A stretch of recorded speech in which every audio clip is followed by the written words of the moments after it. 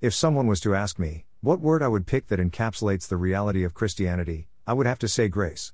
And it's not just grace as it applies to who I used to be, it also pertains to who I am now, outside of Christ and in Christ. I know that I have been born again. I know that God's Holy Spirit lives within my spirit. I know that I am a new creature in Him. I know that. But I also know the me in me. I personally believe that the Apostle Paul addresses this reality in Romans 7:14-25. I may no longer follow through with things that I used to do, I may not voice thoughts that I used to say, but they are still there, they do at times come to my remembrance, as options I might exercise. I just don't always give in to them like I used to. And the reason for that is actually simple. Even though there is a remembrance, even sometimes even a desire, the desire to do God's will, in a good number of instances, has become greater than me exercising my own bodily will. I wish I could say that these decisions I make cover the full spectrum of my thoughts and activities, but it does not. In spite of the changes that have taken place within my mind, heart and spirit, this body that I live in, is still prone to wanting at times, desiring at times, to revert to my former ways. The thought to strike back, use harsh words, or demonstrate in some manner, my superiority. Elements of my self-pride still live within me. I think this was true for Paul too. That's not to say that there aren't others that are smarter or more kinder and giving or more talented than me, because there certainly are. I know that. Yet, as I have learned through many hard lessons, what stops me, many times, is the acknowledgement of my own inferiority. And that inferiority pertains to Jesus.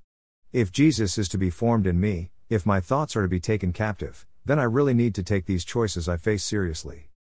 I think it's how Jesus followed His Father's will that has the most influence on me not exercising my own desire and will. God asks us to be holy like He is holy.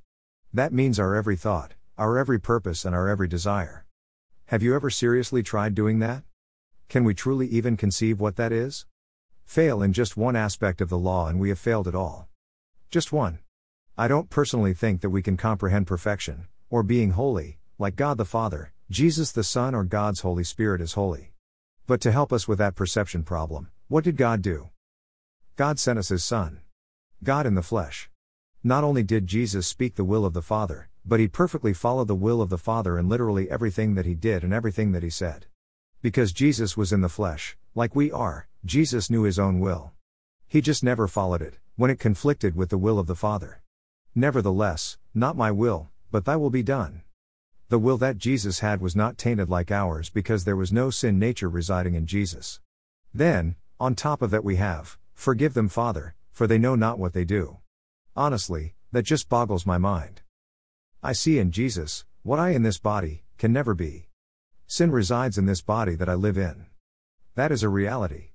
And that is why God has decreed that it shall die, and to those who have placed their faith and trust in Jesus, they shall be given a new body, that is no longer subjected to the sin that resides within us. And although it is indeed true that I don't sin near as much as I used to, I strongly suspect that we've barely scratched the surface.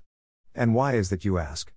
Because we're talking about a spectrum that is much larger than what we comprehend, and we're talking about depths of sin within us that we barely recognize. God is holy, holy, holy.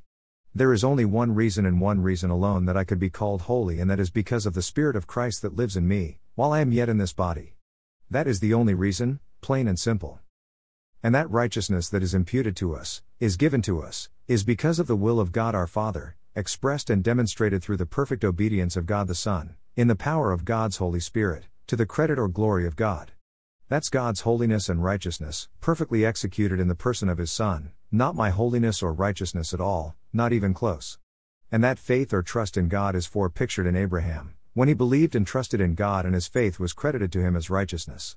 Romans 4:3, and that, once again, is due to God's sheer grace. How else could that gap between the unholy and holy possibly be bridged? Tell me if that isn't beautiful. John 3:16 NASB. For God so loved the world, that He gave His only Son, so that everyone who believes in Him will not perish, but have eternal life. That's God's love being the source, us receiving the given Son by faith, belief/trust, then us being the recipients, by grace, of eternal life through the demonstrated credited righteousness of the Son. Forgive as you have been forgiven. No contest. Show mercy because we have been shown mercy. No contest. Do not return evil for evil. No contest. Galatians 5:5 NASB. For we, through the Spirit, by faith, are waiting for the hope of righteousness. Jesus is our righteousness. That's in spite of me, not because of me, and that's grace. Worthy is the Lamb. Blessings.